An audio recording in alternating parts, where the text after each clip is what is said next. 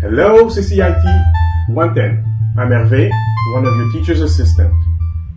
This is your podcast for February 4th, 2013. This podcast is brought to you by the Institute of Communication, Culture, and Information Technology at the University of Toronto in Mississauga. Today, we will briefly cover how to create podcasts. Usually, I would introduce my co-host right about now, as well as any guest for the podcast. It's a good idea to start your podcast with the date of your show, followed by a brief jingle, and then a brief message about your show's sponsor, if there is one. For the opening jingle and any sound effects, use royalty-free music or a licensed soundtrack. You may also create your own music and sound effects just for your podcast. Just like when you write, you have to follow copyright law when podcasting. Here are a few tips. Try to speak clearly one at a time.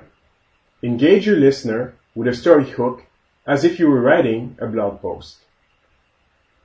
Few of us have soundproof rooms to record a podcast. Often, our co-hosts and guests are participating with us through a phone call or a web audio stream like Skype.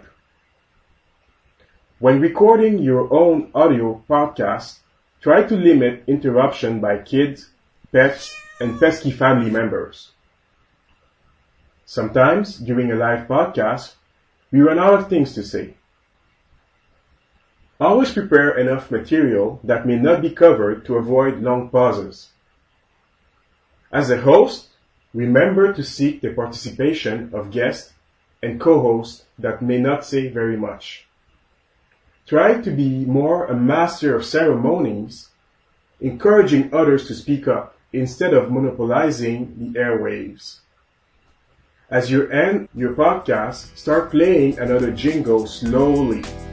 Thank your guests and let them know when the next podcast is to be expected. Remember to thank your sponsors.